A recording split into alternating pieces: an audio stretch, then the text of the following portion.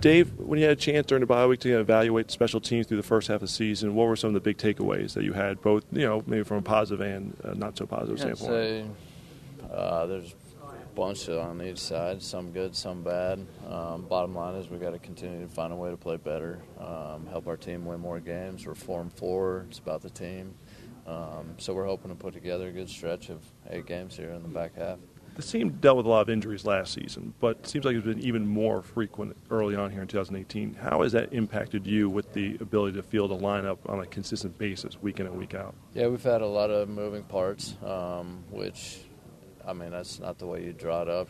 But at the end of the day, it's what happens in this league. I think the guys have done a great job responding to it, handling it. We've had a bunch of guys play a bunch of different positions, which has been positive. So we're just continuing to try to find a way to win one game at a time. How does it help you in the long run? As you get to the second half of the season and you might have injuries come up, you can say, well, this guy's been in that role before. It's not going to be completely new, especially as it becomes a stretch run towards the playoffs. Yeah, I would say that's positive. We got a bunch of guys who've played now a bunch of different positions, which always helps because you got a lot of flexibility. And if somebody's got to go somewhere, it's not the first time they've ever done it, so that's good. How would you assess the year that Jake Elliott's had? Jake, I think Jake's doing all right. He's obviously missed a 54 and 56. I think the 2 50-yard field goals. He missed one in the 30s and one in the 40s. I think one of those was a tough day out there. Yeah, their kicker struggled on a couple of kicks. I mean, I don't think it was easy. I think he needs to make one of those probably, and he needs to probably make one of those 50-plus ones. So I think he's hanging in there. It's not a lot of kicks yet. We'll see how the rest of the season goes. He's obviously done a better job with the PATs. He's improved that way. So I think he's on the right track. It's just a constant battle to try to continue to improve and stay where you're at. Obviously, he's coming off a great year a year ago, so expectations are high. But I think when you look at those guys, they fluctuate a little bit up and down. Some of it depends on when they're kicking, when they're being asked to kick, exactly what the distance is. We break them down into like the 40s, 40 to 50 or 49. But like a 49-yard kick's a lot different than a 40-yard kick, So anyway, I think there's a lot of variables that go into it. When you look at it a little bit closer, I think he's on the right track. He's doing a good job. In those misses, is there any common thread that you can pinpoint, or is it just a bunch of different factors? No, I wouldn't say there's any common thread. I know that 54 and 56, obviously those are longer kicks. He was trying to get a bunch on the ball and didn't hit them as well as you'd like to. I think one of the shorter ones, there was definitely some wind involved with it. I'm not making an excuse or saying he shouldn't have made the kick, but it was a factor on the kick, and he probably didn't compensate for that enough or play that well enough. That was probably one of them, and then the other one, I think he just didn't hit it well. Are you seeing a higher variance around the league with kickers now? It seems ever since the extra point changed, there are more misses overall.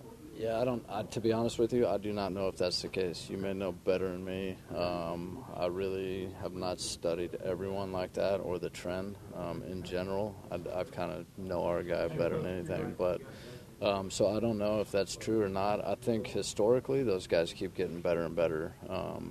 I know that there's a lot more attention on every kick now than ever before, and we look at it closer probably than we ever did before.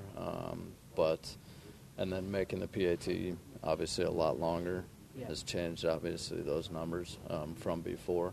But I don't know if it's gone down drastically this year or not, or if it's the same. Or I wasn't talking about in terms of going down, just more variance. There's guys making longer kicks, but then missing shorter kicks more so than in the past.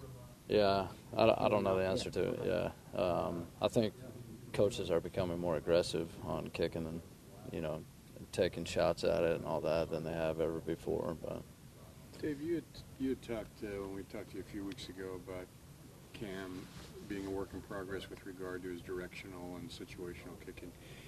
He hasn't had any touchbacks in like 4 games, I think. I was curious, do you see improvement in that area? No, yeah, definitely. I mean, I think the one thing that's great about Cam is he's a talented kid, but more than that, I mean, you have to have that to have a chance. But he's got talent, but the best thing about him is he's got a great work ethic. He loves playing.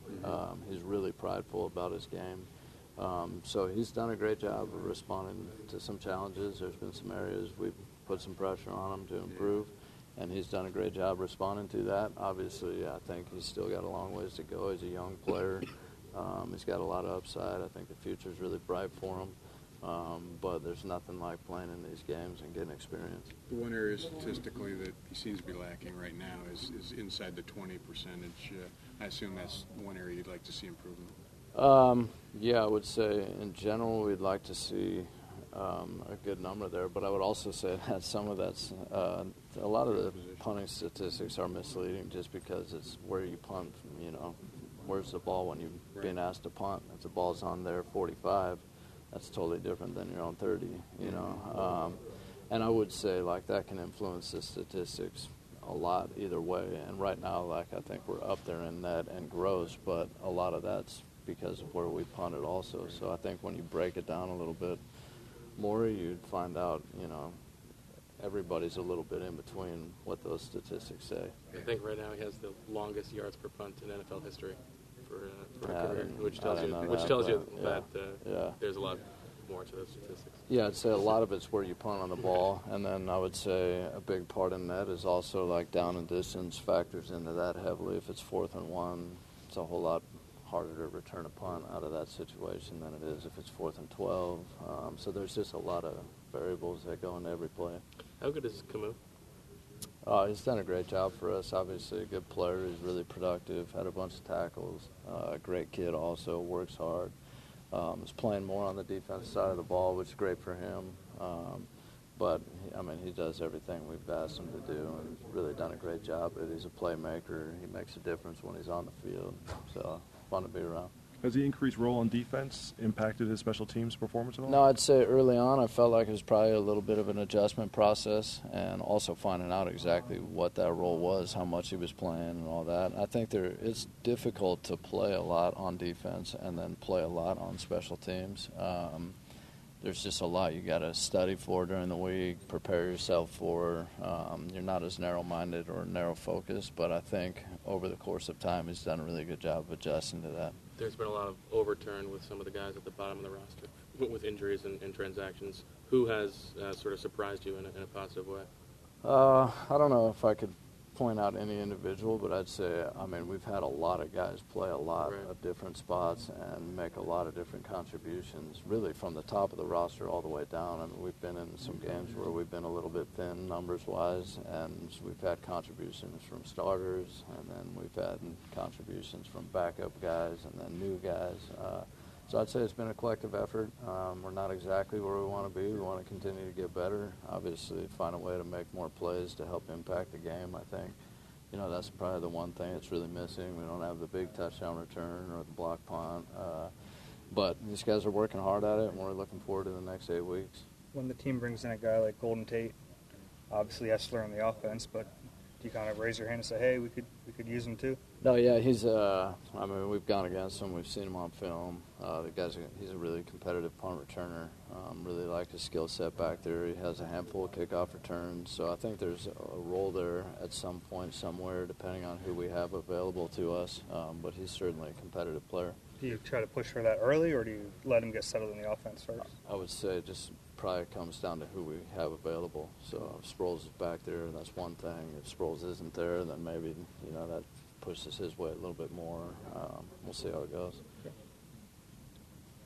Could you guys use that, kind of having a guy who's that dynamic? Could always use dynamic players. There's no doubt about that. You could put two of them back there. But if Darren's healthy, and if he if Darren's healthy, Darren's the returner. Yeah. Kickoffs as well? No. Nice try. Let's get to first base before we go to second.